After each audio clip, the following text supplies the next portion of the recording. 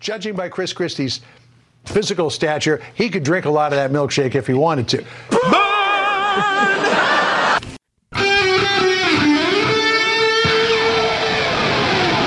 Live from the Annex Wealth Management Studios at the Avenue in downtown Milwaukee, this is Wisconsin's Morning News. Here's your host, Vince Vitrano.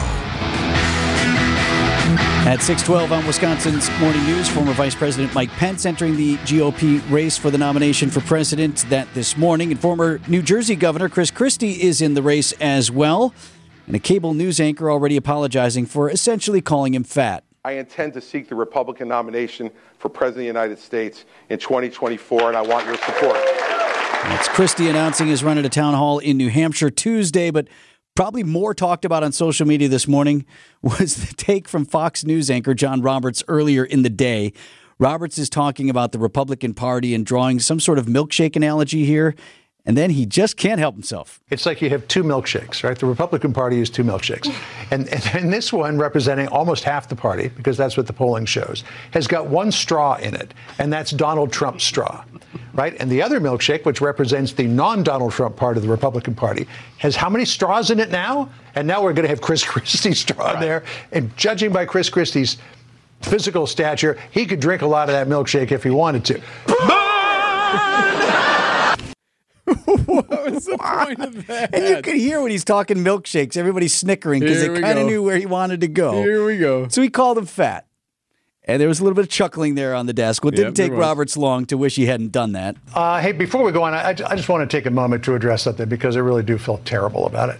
Earlier on the show, I was making an analogy to describe the Republican voter pool. And I made a comment that I meant to be lighthearted, but immediately realized was hurtful toward Governor Chris Christie. I should not have said what I said. I deeply regret it, and I sincerely apologize to the governor. You know who's not sorry? Former President Trump, right? Who has no problem at all piling on. What did he do? He put up a picture of on his Truth Social. There's a video of Christie giving his announcement, right? Yes. In front of a buffet table. They doctored up the video. A buffet table. It looks like he's holding a plate of food. He has a platter of food. What are you doing? This is just acceptable behavior now. And that's what the president put on there. Here's this. How many times did Chris Christie use the word small? Does he have a psychological problem with size? Actually, his speech was small and not very good. It rambled all over the place, and nobody had a clue what he was talking about. And he's standing in front of a buffet, according to right. the former president. Wow. This race is on. And not only am I not the perfect candidate, I'm far from the perfect person. Time for an update from the Gruber Law Office's One Call, That's All Sports Desk. Here's Brandon Snide. After a successful 7-game road trip, the Milwaukee Brewers were back at American Family Field on Tuesday, facing off with the Baltimore Orioles. With the score notched at 3 apiece, the Brewers found themselves in extra innings with Joey Wiemer at the plate. 1-2 pitch. Breaking ball hammered down the left field line. This ball is going to one-hop the wall, and this game is over. Joey Wiemer with his second walk-off of the season, and the Brewers third, and they win it 4-3 in 10. Lane Grindle on the call right here on WTMJ as Wiemer walks it off for the 4-3 Brewers win, securing the team's 33rd win of the season. And as Joey Wiemer calls it, it's just another day at the office. Just trying to do my job there, trying to be accountable. You know, a couple situations throughout the night where I was up with runner in scoring position, didn't do anything. So, just trying to keep doing my job. The Brewers will look for win number 2 against the Orioles tonight. That first pitch is set for 6:40. Corbin Burns is expected to be on the mound for the Brew Crew. Over to golf for some major news of the PGA and LIV Golf Series announcing details of a merger on Tuesday afternoon, shaking up the world of sports. Safe to say, not everyone was thrilled about the decision. Some players, believe it or not even knowing what was taking place behind the scenes. I talked to a handful of players this morning, a couple before the announcement was made, and it was just complete and utter shock. Some very colorful language, some very upset players. I had one player tell me, why would we do this now? The LIV Tour is dead in the water. It's not working, and now we're going to throw him a life jacket. It's ludicrous. ESPN senior golf writer Mark Schleybaugh there with a look at the reaction from the players. And Vinny, you're a golfer. What do we take away from the merger? Well, I just want to know what it looks like because I'm not overly invested in the urination match that is occurring between LIV and the PGA. Like, that part doesn't interest me. What interests me as a viewer and as a fan is what is it going to look like on my TV? I tried to get into LIV Golf. I can't watch it. There's too much going on there. There's different logos and guys play for teams. They're cutting out of TV because they don't have the sponsorship. They're in the middle of a match. And then there's so much on the screen, percentage of makes and this, bing, bang, bang. I'm like, is there going to be an unspoken tension now? For sure. There's got to be, right? Yeah, and I don't know how long that will linger. Sure. But for me as the fan, it's just, what is this going to look like? We'll see what it looks like. Over to the NBA, where the Milwaukee Bucks introduced their 17th head coach in franchise history on Tuesday afternoon, officially ushering in the Adrian Griffin era. Don't let anyone tell you from going from assistant coach to head coach. It's different responsibilities. You know, you're going to be asked for your input on a lot more things, and you're going to wear a lot of different hats. But it's been so fun. Like the Milwaukee organization is first class.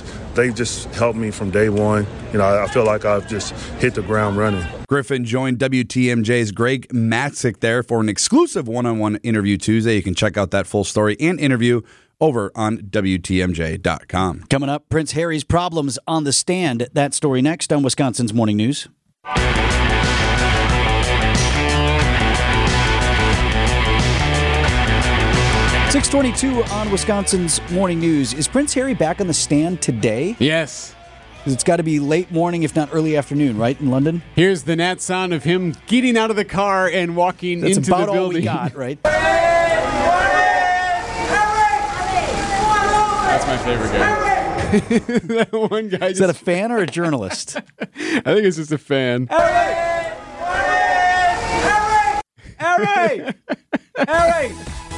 I just Will you look at me? I want him to turn. What? What do you want? So, as you know, Prince Harry has begun testifying. What? This is that whole phone hacking trial situation. He's back there today. So he and other celebrities are suing the Mirror newspapers over stories that they insist could have been obtained through phone hacking or other illegal means.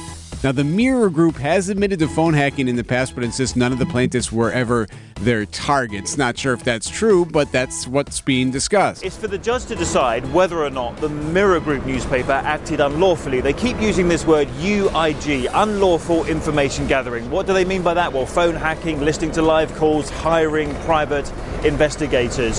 Harry's got to prove that they did that, and the Mirror's putting up a very robust defense. A robust defense indeed. Now, Chris Schiff, that's who you just heard there. He's a royal correspondent for ITV News. He says it was very hard yesterday not to feel sorry for Harry. He painted a picture of being a very unhappy child at times, a very unhappy adolescence because of the press intrusion that he was constantly having to deal with. Every relationship he ever had, he said, whether that be a friend, a girlfriend, his family, or the army, he said there's always a third party there. There's always a British press. Ultimately, he says that he was a very unhappy person because just of this intrusion. So I think everyone can understand that he probably has been under a microscope his entire life. Well, what do we talk about all the time? Like kids in social media, right? They can't get a break from the bullying or from the constant whatever. They were decades ahead of that. So here's what's in funny, that sort though. of fishbowl always. So yes, that is the case. But like if you look at some of the headlines and some of the way this is being written about, no one's going for this. The Economist writes, Prince Harry complains again, this time in court. That's not a good headline for Harry. This one made me laugh. So this is one of the columnists who is able to get into the courtroom. For those in the courtroom like me, watching the court feed, it was a fascinating spectacle. Harry has never been seen like this before. Under sustained pressure, being asked to account for himself and his barrage of accusations in the somber confines of a court of law. So like under the fluorescent lights of a courtroom, like it just doesn't have that same feel to it. And he struggled at times. This was serious, formal, and exacting. As for the lawyer circling again and again how Harry must have longed for the schmaltzy embrace of an Oprah interview. Now let's see here. That's right, they did do Oprah. Mm-hmm. Oftentimes the lawyer would say, "So what? So what?" barked at Harry as Harry waffled on some irrelevant point of peeve. That's the columnist, right? It's interesting, though, to your point, like, how have we ever seen Harry like that, right? Any interview he's done has largely been a softball. Any statements made are made on his terms. Harry, a 38-year-old man, often still located his inner Kevin the teenager with distressing ease. Hour after hour, Harry, let's see here, was combustible, and he became a man of victim and of arrogance over and over again. So then there's this. So it's going well. Point. Yeah. So apparently, according to this columnist, it's not, because the trouble that they have is they have all this evidence and he hasn't been able to pinpoint. And he goes, "Well, I don't know how you would have hacked it, but you must have." Here's from this columnist. My favorite exchange of the day was a deeply revealing one over a news item about Harry celebrating his 16th birthday at a gastropub. The prince was convinced that MGN had got hold of the story by illegal methods. Mr. Green, the lawyer, suggested that maybe the celebrity chef who worked at this gastropub may have called the newspaper himself. As the chef, he would have been too busy to make that call, said Harry. The lawyer suggested that he would have other chefs working for him. Well, he's not doing this by himself. I have no idea. I've never worked in a kitchen, said Prince Harry. You haven't. Somehow managing to contradict himself. Behaved like an entitled snob and made no sense at the same time. Oof. Not a good read. Not a good read. We'll see how it goes today, but after 5 hours, he was getting a little rattled yesterday.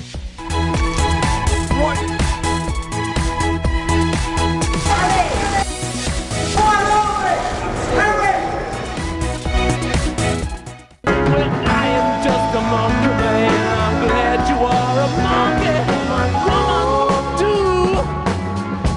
6:41 on Wisconsin's Morning News. City of Milwaukee reporting a recent case of monkeypox, only you're not supposed to call it monkeypox anymore. It's Mpox now, Eric. So we'll erase everything you had with monkeypox.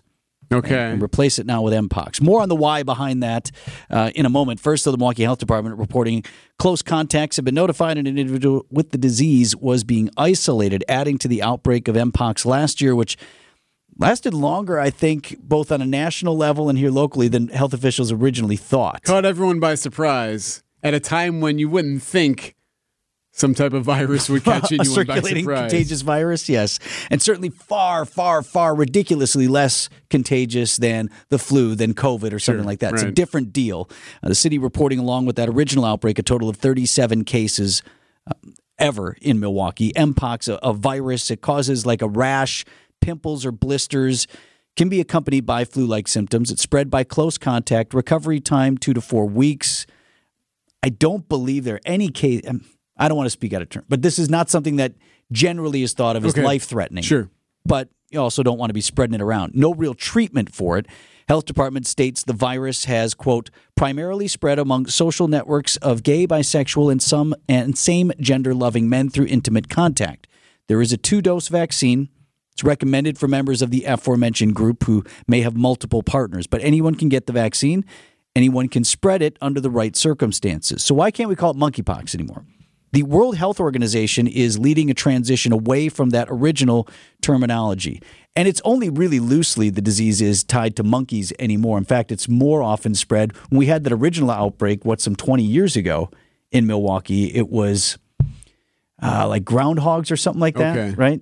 And so there are other animals that actually more prodigiously spread monkeypox than monkeys. So that's one of the reasons behind it. But the other is World Health Organization says, following a series of consultations with global experts, WHO will begin using a preferred term Mpox as a synonym for monkeypox. Both names will be used simultaneously for a year while they phase out monkeypox. Here's what the WHO says about that.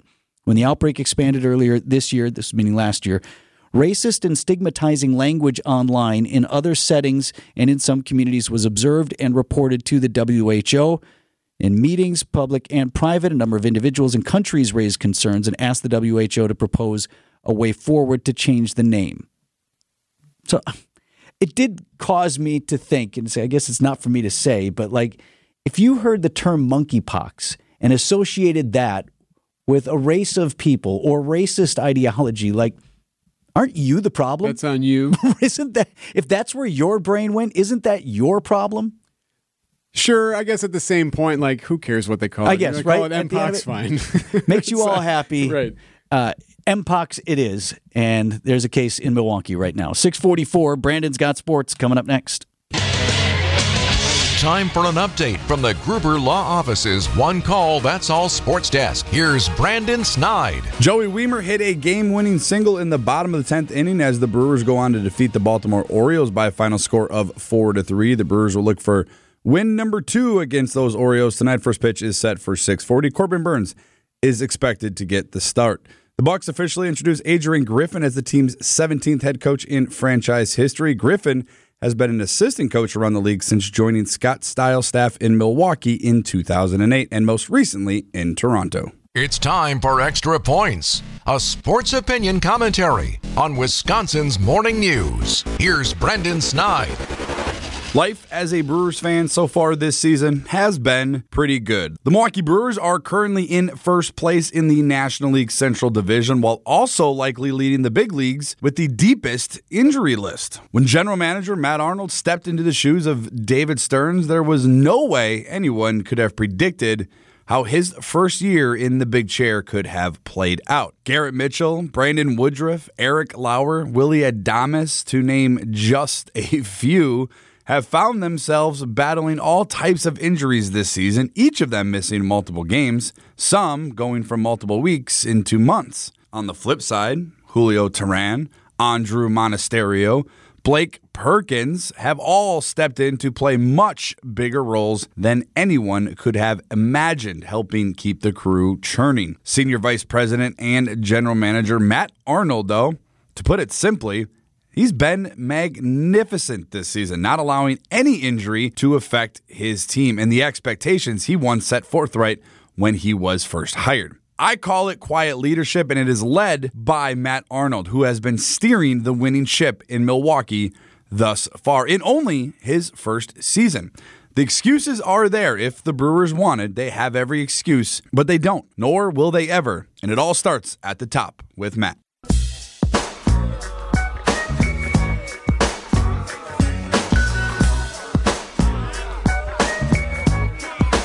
6:51 on Wisconsin's Morning News this Wednesday morning. The topic's so important, they're giving it 2 hours, and they're holding it at one of the largest ballrooms available in the area. Milwaukee Press Club next week hosting a noon-hour event called Behind the Headlines, Violent Crime in MKE, Time for Solutions. And on the panel, who will be there for this important open-to-the-public discussion, our teammate from 101.7 The Truth, Dr. Ken Harris. Now, wait a minute. You're also going to be there. I will be one of the moderators. Please attend anyway. I'm trying to figure out who gave them my name. I was trying to be under the radar. Right. Probably Vince. I did not. Vince, not that I wouldn't. Vince. Who else can you think of that would like to be Dr. Ken Harris? See? Misery loves company, right? I will mention also on the community panel will be Ashanti Hamilton, Director of Milwaukee Office of Violence Prevention, Aaron Lipsky, Chief of the Milwaukee Fire Department, and the Assistant Chief at Milwaukee Police Department, Nicole Waldner. And then on the media panel, myself, Ashley Lutheran from the Milwaukee Journal-Sentinel, and Aaron Mabin, anchor reporter at Fox 6 News. Yep. So I'm asking you seriously because I'll have the first question as sort of leading the moderator panel here. Okay. I have an idea of what I want it to be. What do you think it should be? No idea. My first question is going to be, and I think I'll direct it toward Chief Lipsky, is because Eric and I sit in here and sometimes we take calls and we hear from people on the Old National Bank talk and text line. When we talk about crime stories, we get a lot of, how does this affect me? What do you mean? How does this affect me? You can do your list of shootings every day or city crime or all these things. And I think particularly in the suburbs and exurbs, people look at that and say, how does this affect me? And I'd like Chief Lipsky probably to start out by defining what is the human toll that your first responders see on the streets? Oh, I can tell you that. And I know you can't. You want me to throw it at you first? No. Because I'll hit it back. Right? It's one of those things where it's hard to explain to people. They talk about there's a blue line and a blue wall and all that stuff, but that's there to protect us, to protect our feelings, to protect how we feel, the post-traumatic stress. There's one thing to have post-traumatic stress after you retire. There's a whole other thing to be walking around with it while you're actively working. And so we see the same firefighters at the same calls with the same shootings and deaths and Sid's deaths and all that. It takes a toll. It literally wears you down. And unless you find those outlets, those other things to do, that's why I always found it, well, we have to make sure your part-time work that you're doing because you're full-time here, we have to approve it and all that. That's great. But I think everybody should do that. You need somewhere where you can go do something. I have to say, working at Concordia saved me.